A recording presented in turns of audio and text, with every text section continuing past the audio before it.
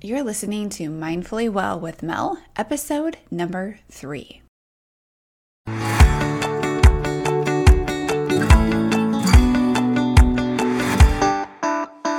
Hey friends, welcome to Mindfully Well with Mel. I'm your host, Melissa Ike. I'm a registered nurse, certified functional nutritionist, and life coach who empowers busy women to attain the life they love and to feel well inside and out. This podcast dives deep into the physical, emotional, mental, and spiritual aspects of what it looks like to live mindfully well. So, let's get started.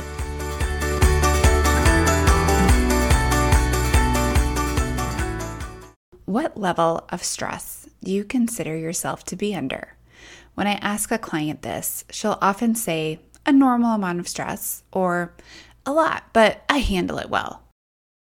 But after we start working together, it's apparent that stress is the main culprit of the presenting problem, like weight, hormones, fatigue, food cravings, autoimmune conditions, or simply your mindset. If you're constantly saying, "Why can't I just do this? Why can't I just get it together?" You're running amok and exasperating your stress. The word amok has really become apparent to me that it's such a great word, especially after Hocus Pocus came out. And let's keep in mind that good stress, like exciting life circumstances, maybe a wedding, a new house, or moving, kids' sports activities, and even a high-intense workout are still stressors on the mind and body. They still create a stress response. And a stress response is going to do the same thing every time it's initiated, whether it's good or bad stress. The cascade of events, which I'm going to talk through, will still occur. So briefly, I want to cover what happens physiologically when we create a stress response. First, our brain senses something stressful. And remember that our brain's only job is to keep us alive, so it's highly sensitive. Once the brain receives the stress signal, it activates a hormonal response.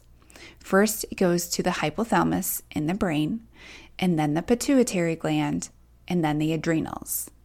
Your adrenals are these sensitive, small, triangular-shaped glands located on top of both of your kidneys. And these little guys do a lot, and they make you feel great. However, when they're pushed on for too long and too hard, you'll feel like garbage. So here's a hint. If you feel like garbage, it's probably because of your stress. So once your adrenals receive that signal, they release adrenaline, which you feel. You'll feel heightened, your muscles will tense, and this is that fight or flight response if you remember back to 10th grade science. However, I like to point out 2 other traits that often come out with this response, and it's freeze or fawn. And I find that most women are in one of these 2 responses, and so often we don't even think that it's a stress response, but it actually is. So the freeze response is someone who will do nothing, not make decisions. They'll sit, they can't make any forward decisions. They can't go forward, put the next foot forward, that kind of thing. They run thought loops over and over. They will overthink things. I am someone who is often in a freeze response when I'm stressed. I know that if I can't decide what to wear for that day, I'm in a stress response. Another one is that I won't be able to decide what workout I'm doing or what time. And so I will try to find the perfect time and the perfect workout, but really, I'm just in a stress response and I just need to decide, right? It has nothing to do with the time or the workout. It has everything to do with my stress response. And the other one is fawn, and that's overcompensation. That's doing more for others, putting yourself at the very last or not at all. And it can actually look like pleasing someone to avoid conflict. And even if that person has nothing to do with that initial stress response, it can feel like compensation for your current state, and it's super not helpful. When we're in this stress response, we feel this, and we're usually more aware of it. We know that we're in this current stress response, but what happens after the adrenaline rush is gone? cortisol. And we don't really feel cortisol. It floats around doing its job without us really knowing it's there. We think we're calming down, but unknowingly, that stress response is still happening hours later. And cortisol shifts the focus of repair, rest, and digest to the fight, flight, fawn, or freeze. And anything that can be put off, like your digestive system not assimilating nutrients or moving your bowels, your liver isn't detoxing, your muscles are not rebuilding, and your fat isn't being utilized for fuel because blood sugar is increased with a cortisol response. And when there's a bunch of sugar floating around in your blood, your body is going to use that for fuel, and it's not going to go into your fat stores and use that for fuel. So people who are often highly stressed are not going to lose weight because your body is not in a state of feeling safe. And when it's not safe, it's not going to do the general repair stuff, and it's certainly not going to lose weight. Then, under normal circumstances, your body will initiate a negative feedback loop to turn off that cortisol response. And then things are hunky-dory again, and you'll go back into rest and digest. But here's the thing. It's modern day, and our stress responses are triggered all day long. We leave our stressful jobs in the evening to drive into traffic and pick up crabby kids, drive them to and fro, hope for a cheese stick for dinner with your kids' leftover chicken nuggets, and we grind our way until bedtime when we crash and hope for a good night's sleep. Only to be awakened often throughout the night, even if your kids are sleeping throughout the night, right? We wake up and we worry about our list tomorrow. We wake up and we think about what we forgot during the day. We wake up and our mind, it never shuts off, which amps you up, thus creating another stress response. When it's turned on all the time, eventually the negative feedback loop gets broken and it becomes numb to the response, in a sense. It becomes dysfunctional, and we end up with modern day women syndrome. Symptoms like irritability, and I just want you to know there's nothing wrong with you. You're not a crabby mom. You're not a crabby wife. You're just a person who's overstimulated and has too much on her plate.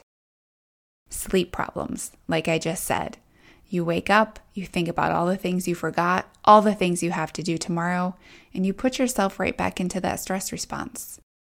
Other symptoms can be weight gain, especially around the middle. That's a really good sign of increased cortisol, or a prolonged stress response, increased cortisol, which eventually leads to decreased cortisol, which will lead to general fatigue. Also, the tired and wired feeling. Oftentimes, this will look like you slept or think you slept. You wake up and you still feel tired, and you go through the day just dragging and dragging and dragging. And then, for some reason, in the evenings, you get a wired feeling. Your body might be physically tired, but your mind is just going. And this can be another sign of some cortisol imbalance. You woke up and your cortisol was tanked from being fatigued and not sleeping well. And later on in the day, you get a little bit of a boost in cortisol. And that's a dysregulation. We want it to be the other way around.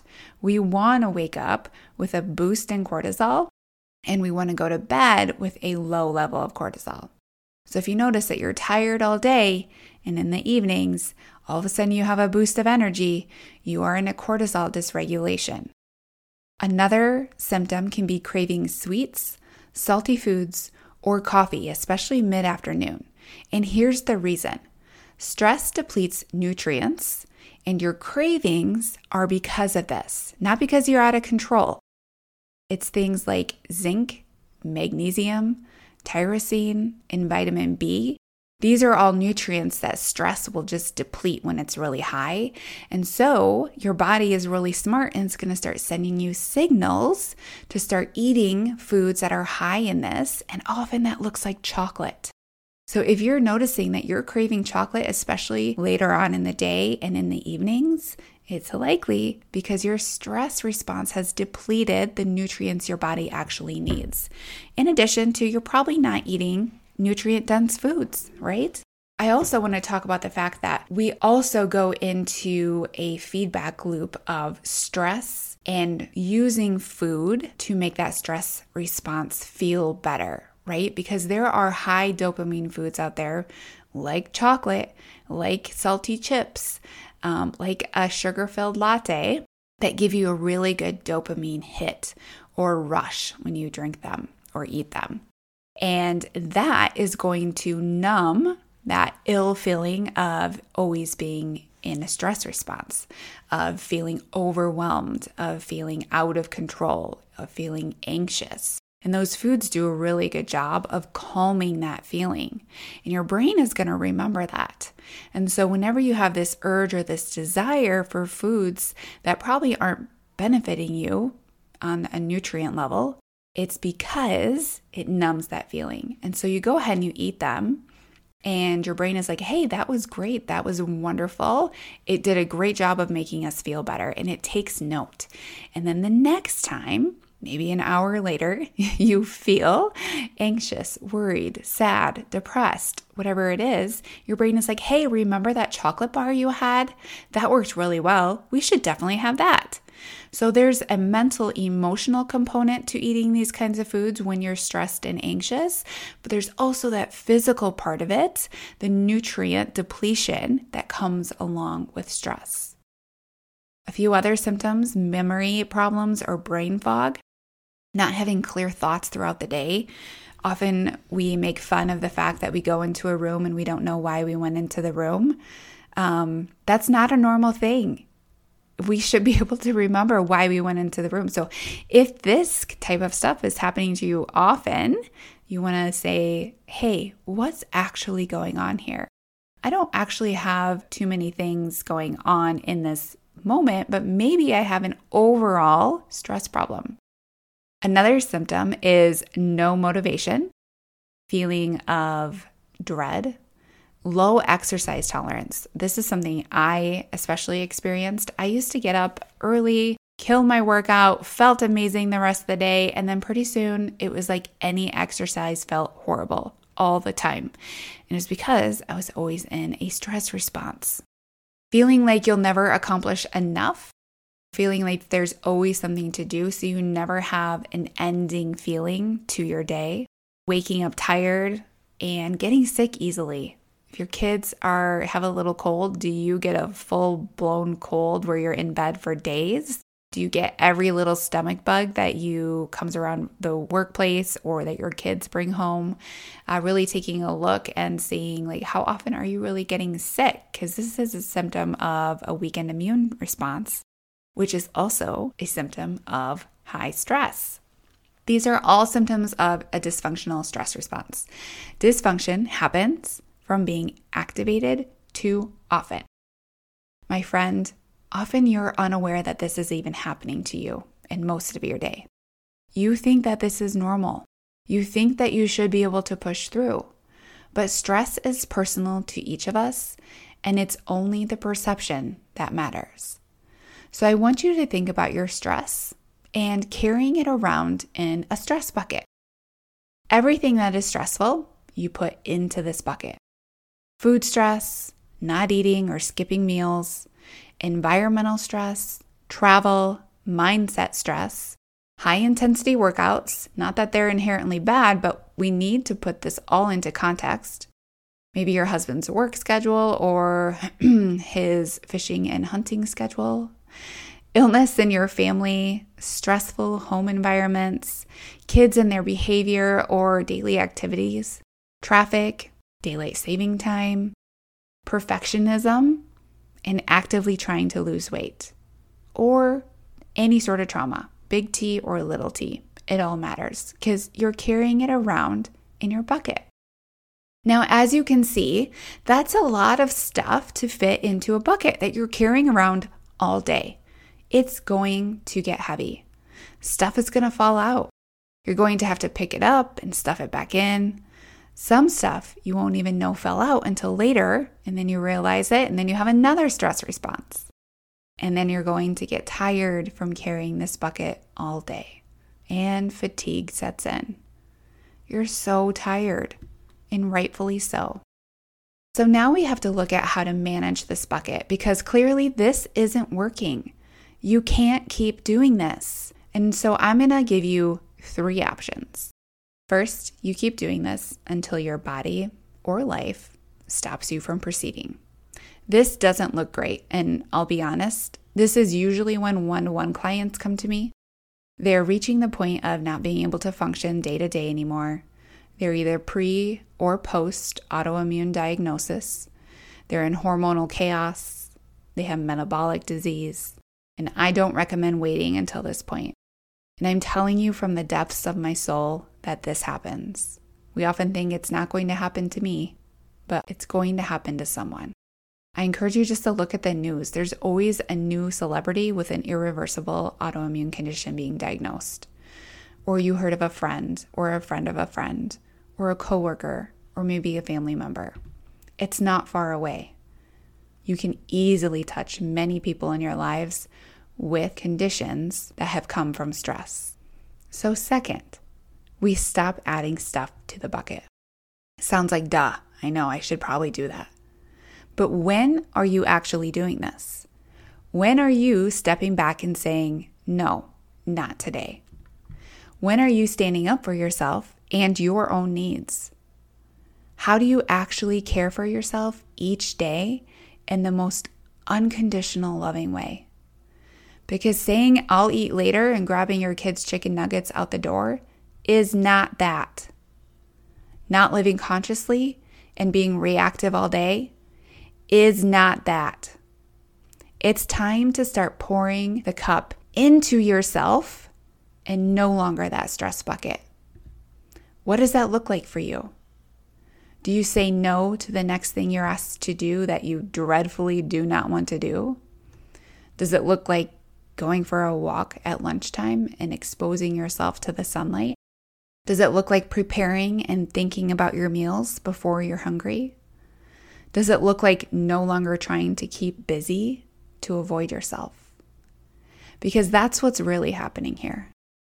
Are you staying busy to avoid feeling anything? Probably. There are many ways to numb our emotions, and staying busy is one of them. We also get outside rewards and praise for being busy, and we wear it like a badge of honor. We also tend to think that we're doing life right by being busy. When we suddenly aren't busy doing all the stuff, we're freaking out, thinking we forgot something. So then you find yourself looking for maybe the next project. What wall can I paint? What marathon should I sign up for? Maybe I should pick up another shift at work. When really, you're just avoiding yourself. You're avoiding feeling something, and you're avoiding your own thoughts. We often run from feelings because we were taught at a young age to calm down, be quiet, be seen and not heard. Don't be too much. Why are you so bossy? I may have heard that one a few times or two. So we shut those feelings down. We stay quiet and we get to work. But you don't have to do that anymore because you're an adult. And when you start feeling your feelings, you stop running from them. That's when you know you don't have to be afraid of anything, because a feeling is just a vibration in your body. That's it. We think that it's this dreadful thing, but really, it's just a vibration. And if you can be okay with a vibration in your body or a feeling, you can be okay and face anything, including sitting without doing anything.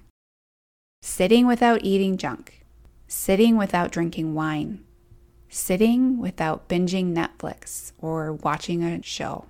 Sitting without thinking about painting the walls. Just feel it.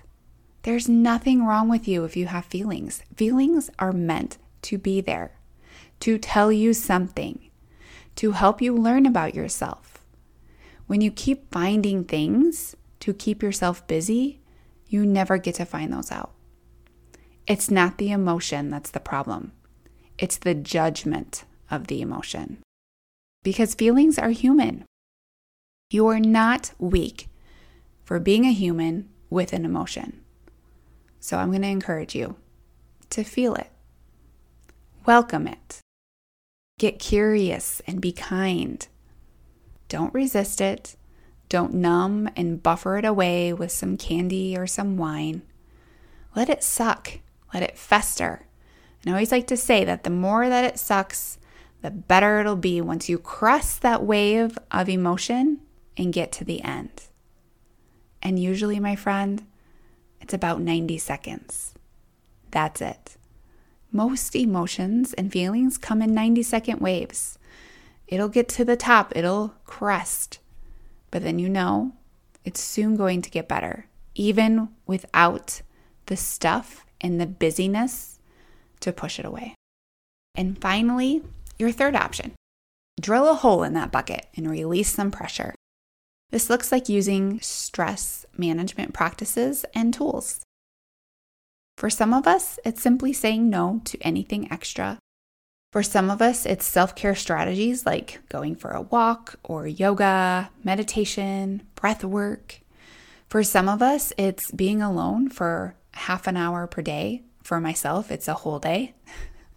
I can't tell you what this is for you, but I can tell you that you need to stop and figure out what it is. And I don't want you to forget the part of stopping putting things in there, because remember that you can meditate till the cows come home.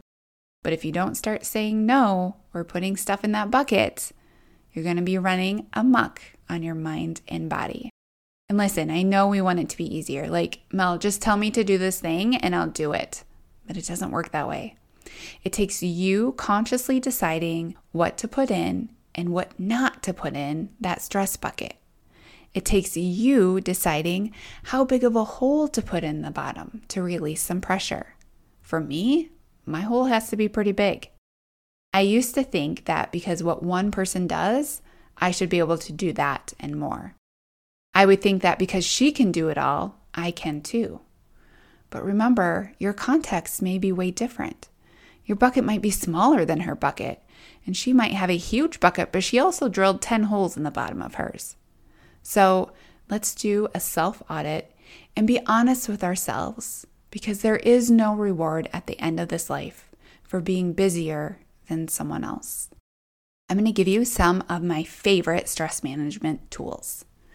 First up, thought work. You know all those thoughts going on in your head a million at a time? Let's get them out on paper and sort them out. I like to use the analogy of a junk drawer. When your junk drawer is full of odds and ends and it no longer shuts, it's time to clean it out. So what do? You take everything out of the drawer. You clean the drawer out, you throw away the broken pens, the odds and ends of pieces you no longer need, and the receipts that are accumulating and anything else you never even knew you had. Then you pick the working pens, the clean notebooks, the functioning paper clips, and you put the book of stamps that you found back in the drawer, because these things will serve you. The same thing goes with your brain and your thoughts. Get them out on paper, everything. Then you can look at it and really analyze these thoughts. What's serving you? What's not? What's just taking up space and creating overwhelm when it's completely unnecessary? This will actually help with your reactivity. You know, when you're on the edge of your day and your kid says mom and you just lose your shit, that's because your brain is overloaded. It's time to clean it out. The second thing I love is walking outdoors. Being in the quiet of nature will allow your thoughts to process through movement. This also allows for the uptake of vitamin D, which is proven to help manage your stress. And putting your bare feet on the ground will also help ground you into the earth. By putting your bare feet on the ground, it balances the positive and negative ions that are going on with your body, which can make you feel overwhelmed. A trick of mine is to actually force my kids outside without their shoes on during the warmer months. I don't do it during the cold months. I'm not that mean, but it is wonderful to help regulate that nervous system. I also love to take my meditation outdoors when the weather cooperates. Yes, I look like the weirdo in my backyard meditating by myself, but I'm okay with that. I feel better afterwards, and everyone else is happier when I'm happy. And emotions are energy in motion. So when you're feeling a lot, don't find something else to do. Take it outside. Walk or move it out. My last suggestion for today is to be choosy. Choose what you truly want in this life. Go out there and find your joy and really feel into it. Because when it's all said and done, that's what really matters. All right, guys, that's what I have for today. I will see you next week.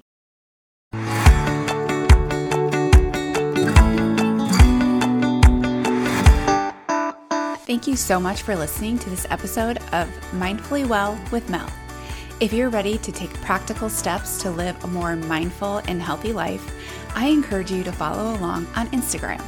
You can find me at Melissa_Ike, where I share tips to help women just like you become healthier, lose unwanted weight, and feel well without the extremes and overwhelm. If this episode resonated with you, please leave a review on iTunes, which helps me to continue to create content you love. Finally, please note that the material in this episode is for educational purposes only and is not intended as a replacement for medical advice. Thanks for listening.